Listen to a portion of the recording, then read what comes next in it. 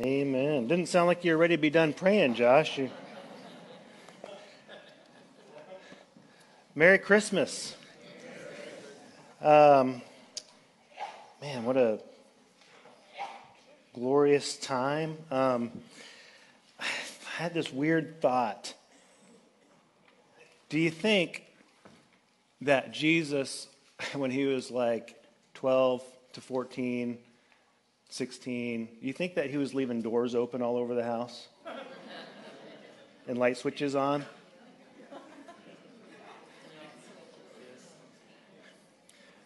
Because what do we say when our kids do that?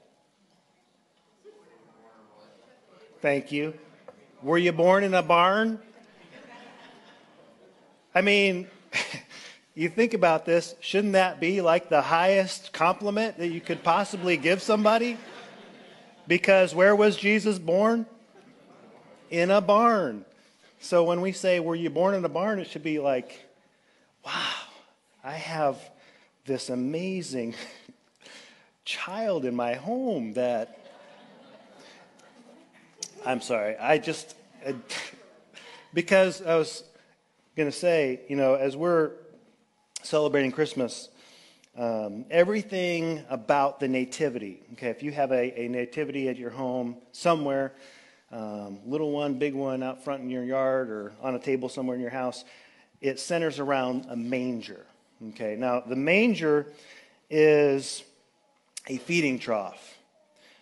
That's what a manger is. And in the story that we have with the nativity, the birth account of Jesus, you have this repeated over and over and over, that they wrapped him in cloth and they laid him in a manger. It doesn't ever say that they were actually in a barn. Okay, we infer that because what they had at their disposal was a manger. So the manger is this, probably not wood in Israel in the first century, okay? Probably stone, carved out, hollowed out. But it was just simply a thing, an implement, a device, a piece of equipment, furniture, whatever you want to call it, that they would fill with hay or whatever food they had for their cattle, and they would eat out of it. So that's what they had for the Savior of the world, the God of heaven who created the earth, came down, was born in human form, and there's no room for them in the inn. Right? There's no place for them. And what's going on is that there's a census being taken.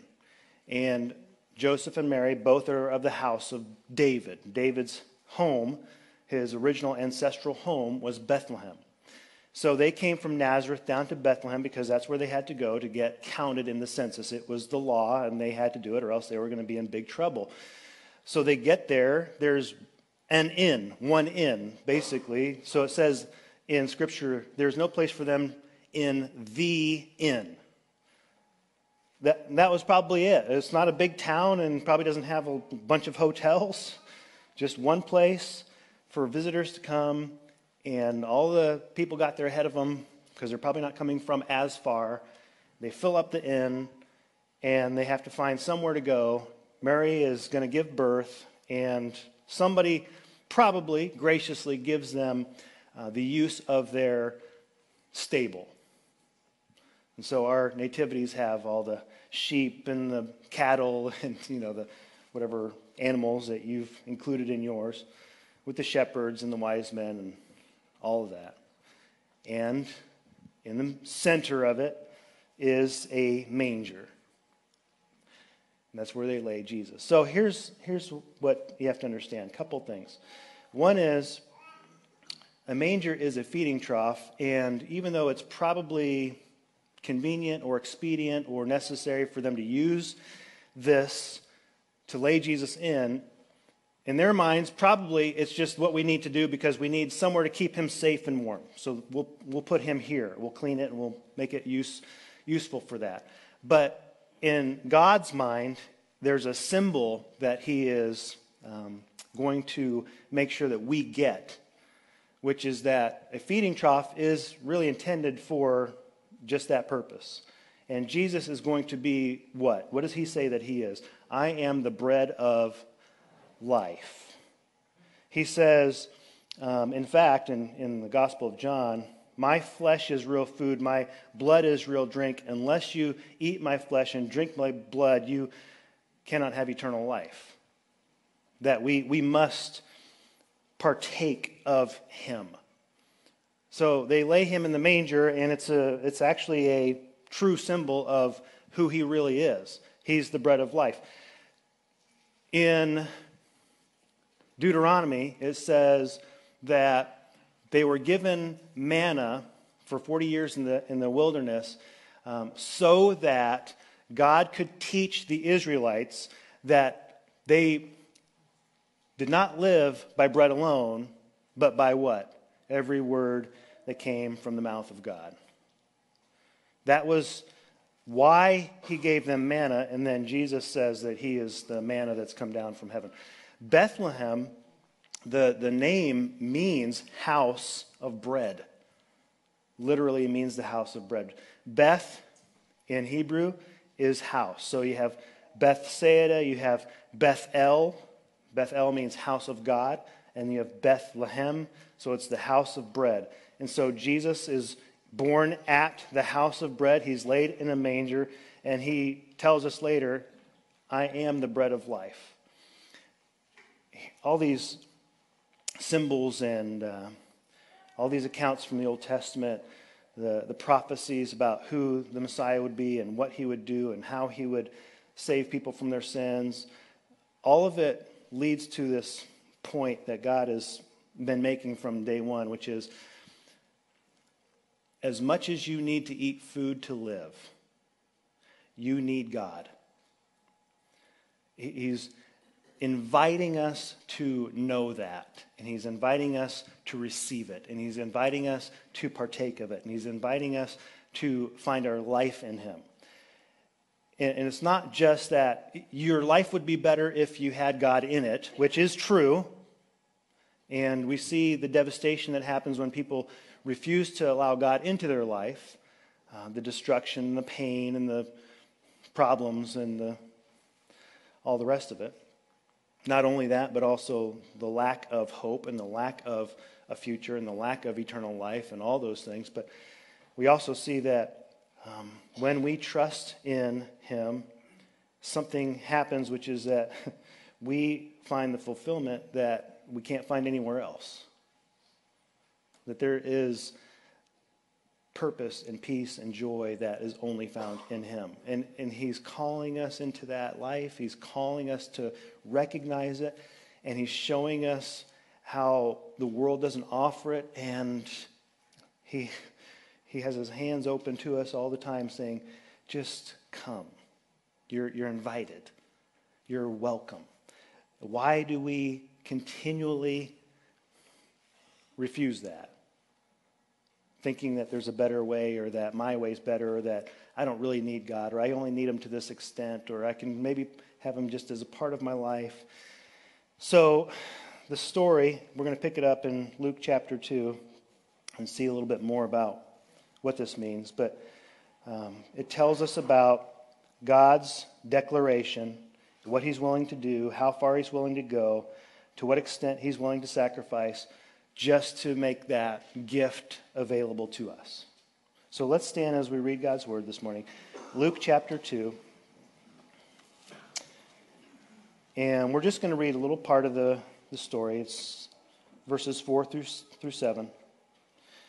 Says, and Joseph also went up from Galilee, from the town of Nazareth, to Judea, to the city of David, which is called Bethlehem, because he was of the house and the lineage of David, to be registered with Mary, his betrothed, who was with child.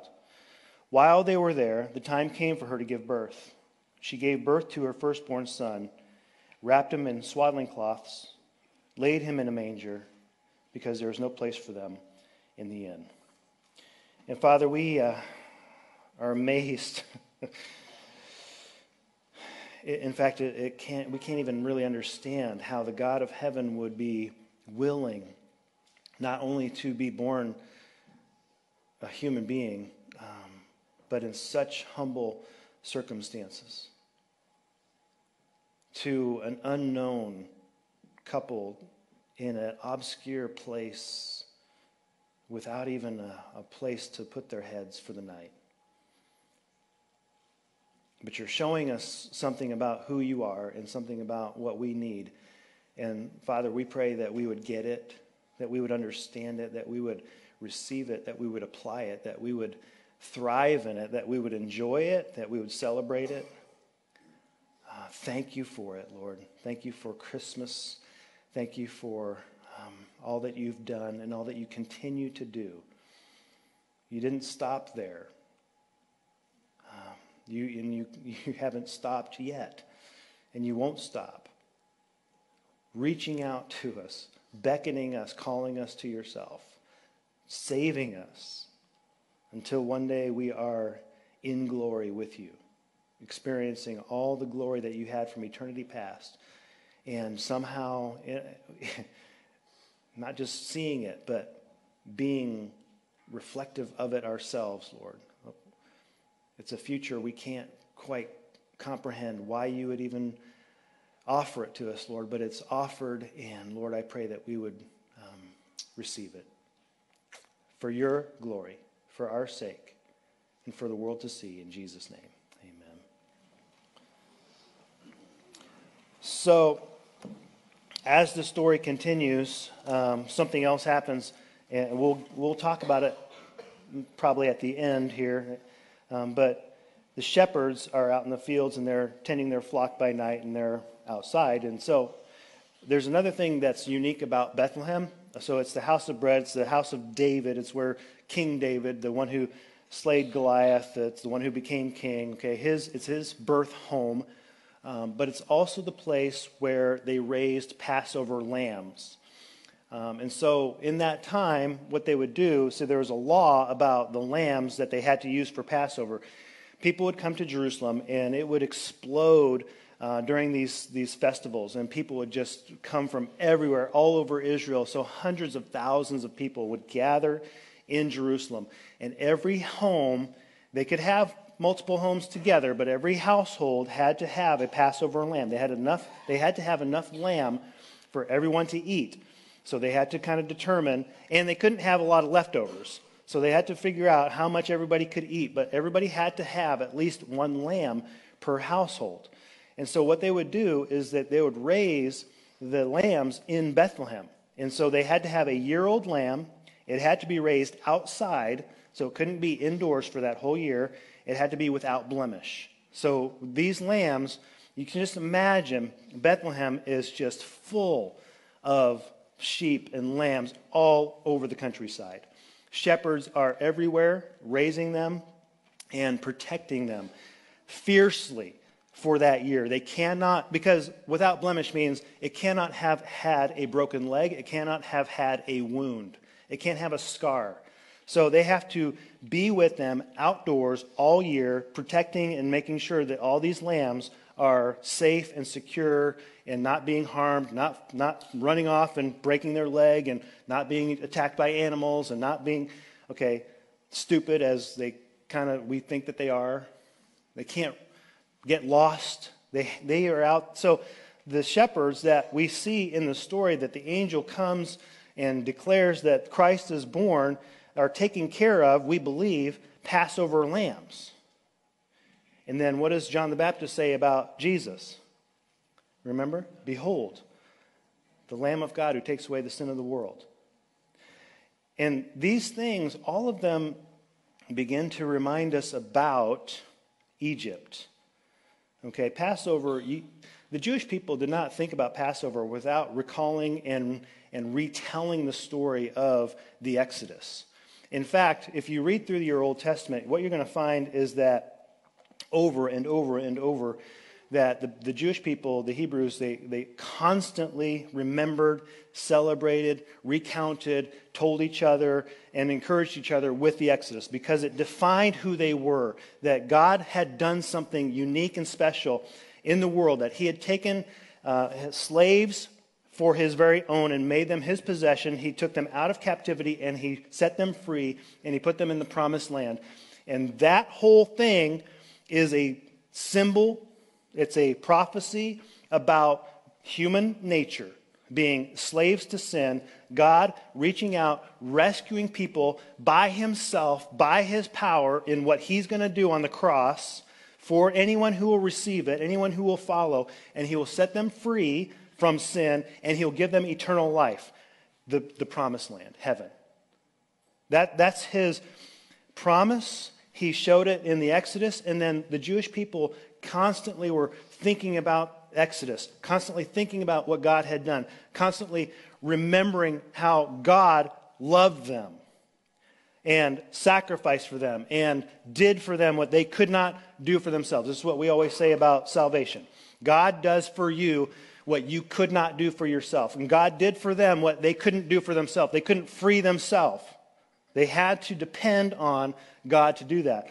And so what happens in Jesus coming down and being born a human being, God doing what only God could do for people that couldn't do it for themselves, is that it reminds them of something really potent and powerful. God is going to humble himself, and he's going to sacrifice himself. You go back to Exodus, and what you see is the very first time the word humility is ever mentioned in Scripture is in Exodus 10, verse 4, and it's where Pharaoh and Moses are kind of having, I don't know, maybe a little bit of a showdown. It really isn't Moses. Moses is just God's instrument to rescue his people. But Moses says to Pharaoh, "What will it take for you to humble yourself before God?" First time that word's ever mentioned in Scripture. What will it take for you to humble yourself before God? All these plagues and all these destructive things that are happening to you and your country are God seeking to humble you, to let you know that you can serve and honor him, that you can depend on him, that you can obey him, that he's good, that the way that you're going is destruction, but his way is life. What's it going to take? How much death and destruction and turmoil and evil and murder and lies and how much of that will you endure before you finally come to the point where you say, this isn't working. I need God, and I need to honor him as God. But as you know the story, what happens is what? He never does humble himself. So the 10th plague on Egypt is the death of the firstborn. And the sign and symbol and solution for the Israelites, for the Hebrews in Goshen in Egypt, is the Passover. Kill this lamb, this innocent thing that has done nothing.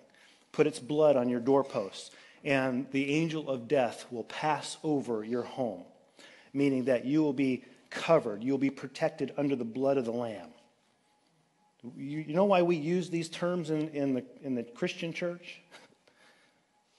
It's not a Christian thing. It's a cosmic spiritual reality that God revealed long, long ago. There has to be blood to pay for sin. There is no forgiveness without the shedding of blood. And so the blood on the doorpost covers you. Jesus is going to provide that. All those things begin to stir in us. What is Jesus doing? It's amazing to think about all the things that happened in the Old Testament that Jesus fulfilled. All the prophecy, all the stories. This is why we say Jesus is on every page. Everywhere you look, you have the fingerprint of Jesus, that he is fulfilling this sign, this symbol, this prophecy, this law, this command. He fulfills all of it. And so what happens is that Moses is the counterpart to Pharaoh. Pharaoh, in his pride, will not humble himself before the Lord. But what does Scripture say about Moses? Remember? Maybe Joshua, his attendant, wrote this in after Moses had written the law. But in there somewhere it says this: Moses was the most humble man on the earth. I don't know if Moses wrote that or not. It's hard to put that together, but I've said this before, and a lot of people disagree, but I think that you can know that you're humble. I don't know if you can boast about it, but you can know it. So he's the most humble man on the earth, and then there's something that happens, and Moses has this unique thing. He is the deliverer of God's people, but he's also the person who has the Holy Spirit. He's also the person who comes face to face with God and receives the law. He's the person that declares, and he is the judge for the people. And as he's doing this, something happens that the Holy Spirit falls on some other people, and Joshua comes and he says, should we stop them? This is a story that we see repeated in the New Testament too, but should we stop them? Isn't that your job, Moses? I mean, is this like they shouldn't be prophesying? We should maybe just rein this in? He says, man, I wish everybody had the Holy Spirit. That's a prophecy that Moses speaks that we don't even always refer to, but he said, I wish that everybody had the Spirit that I have. And he says one day, and this is the prophecy that we do know, one day there will be a prophet like me, which is the fulfillment of Jesus, who is the deliverer. There will be one who will be like me someday, who will not just rescue a people from a country, he will rescue humanity from its ultimate captivity, which is sin. He's coming. We're waiting for this to happen. But all the things of the Old Testament, of the Exodus, and it refers to this issue of God says, you need me. Even if you don't know it, you need me desperately. And the thing that's going to change your life is whether or not you will simply recognize that need and trust it. Trust your need for him and trust that he's good, which means that you'll have to humble yourself before God. And so humility is this interesting thing. All it means basically is exalting someone else above yourself. It's really all it ultimately really means. If you simplify it, glorifying someone or something above yourself, and the only humility that really works is to glorify God above yourself. That we will exalt him and lift him up and honor him and trust him and depend on him and obey him as God.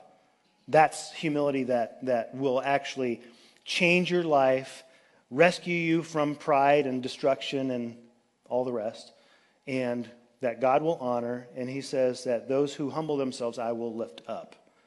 And how does that happen? He will bring you up to a place of peace, protection, fulfillment, purpose. He'll let you, in some way, complete the design that he put in you. Every human being is pre-programmed for heaven. But that program is messed up. And so without God restoring it through Christ, what happens is that we're destined for hell. Does that make sense? That's a hard thing to grasp. We choose hell. God invites us to heaven. It says in order for that to happen, you have to accept this fix. This every so often your phone comes up with a new update for your software. It's because it's going to fix some bugs. Well, God has an ultimate fix for your software. It's Jesus Christ, which you have to download that. Otherwise, you're running on the old program. So, this is what's...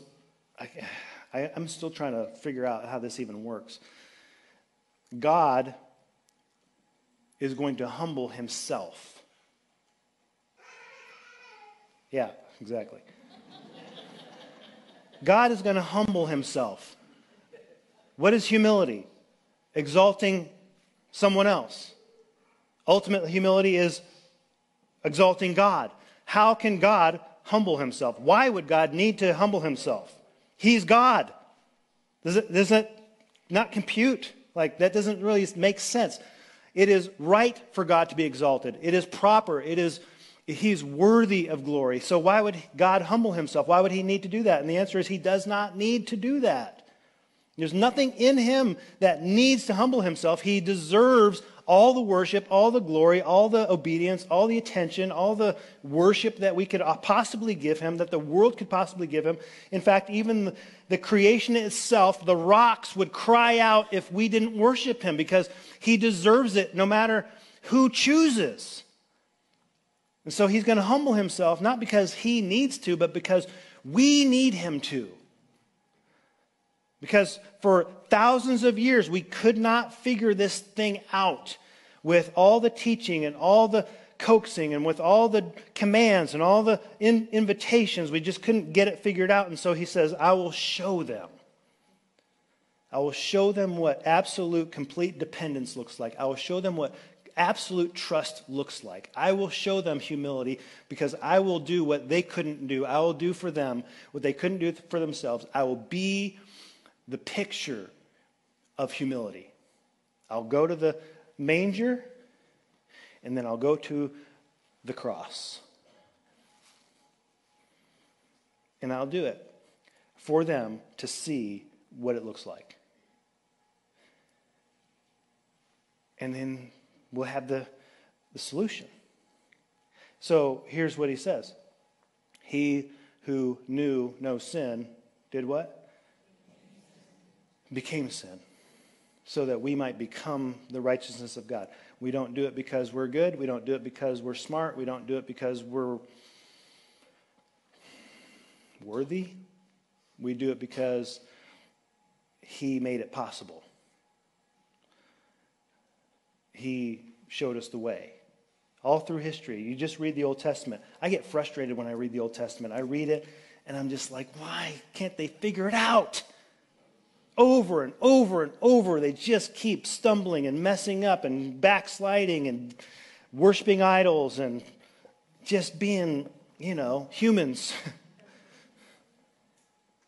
And that cycle continues until Jesus breaks the cycle and he breaks the curse and he says, I will do it for them. I will be for them what they couldn't be for themselves. I will complete what they couldn't complete. I will fulfill what they couldn't possibly obey. I will do it. And so our response is this. Okay, shepherds and angels. The same region there were shepherds out in the field keeping watch over their flock by night, and an angel of the Lord appeared to them.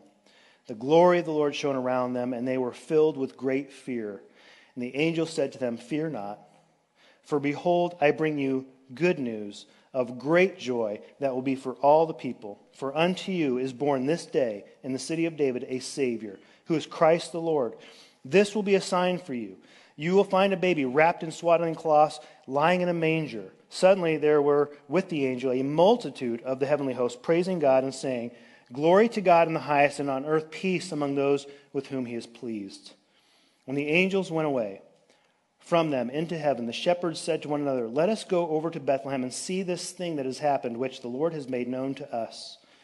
They went with haste. They found Mary and Joseph and the baby lying in a manger. And when they saw it, they made known the saying that had been told them concerning this child. And here's the conclusion. Come and see. That's what they were given. Come and see. Just taste and see that the Lord is good. Everyone's invited to come and see how good Jesus is. You don't have to make a decision. Just taste. Just think about it. Just dwell on it for a moment. How good is God that he would give you a Savior? Look at the world around you. Is there hope there? Is there a solution there? Is there a point to following the things of the world, the philosophies of the world, the things that the world has to offer? Can you find fulfillment in that? When you come to the answer, which is, it should be clear and quick, no, not money, not success, not all the pleasures of the world that it has to offer. It doesn't bring the joy that you want. You can pursue it. It won't ever fulfill you. You come to that conclusion, then you look at Jesus and you say, which one am I going to choose? Just come and see. And then go and tell. For those who know Jesus, who know how good it is to be forgiven, to know how good it is to find purpose, to know how good it is to have hope, to know how good it is to be confident of heaven, to know how good it is to see God at work in your life, to be able to point to all those things that have happened in your life that you could not have planned, you could not have made happen, that you know that God had his hand at work, that he was doing things that were beyond you.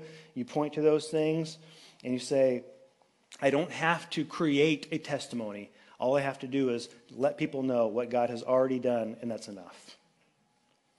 Here's Christmas. Come and see, go and tell, and let God do all that he's going to do. Amen. And Father, we love you. We thank you so much for what you did in your Son Jesus, that you would do what you told us. You said, greater love has no one than this, that he laid down his life for his friends. You call us your friends. You invite us to be your friends. You invite us to know you. You invite us to have peace with you, have joy and fulfillment in you.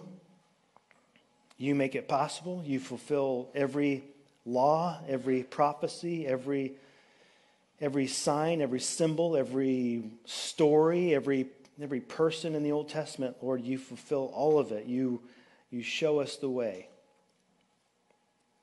And Lord, help us to just have hearts to come and see, not to be like Pharaoh.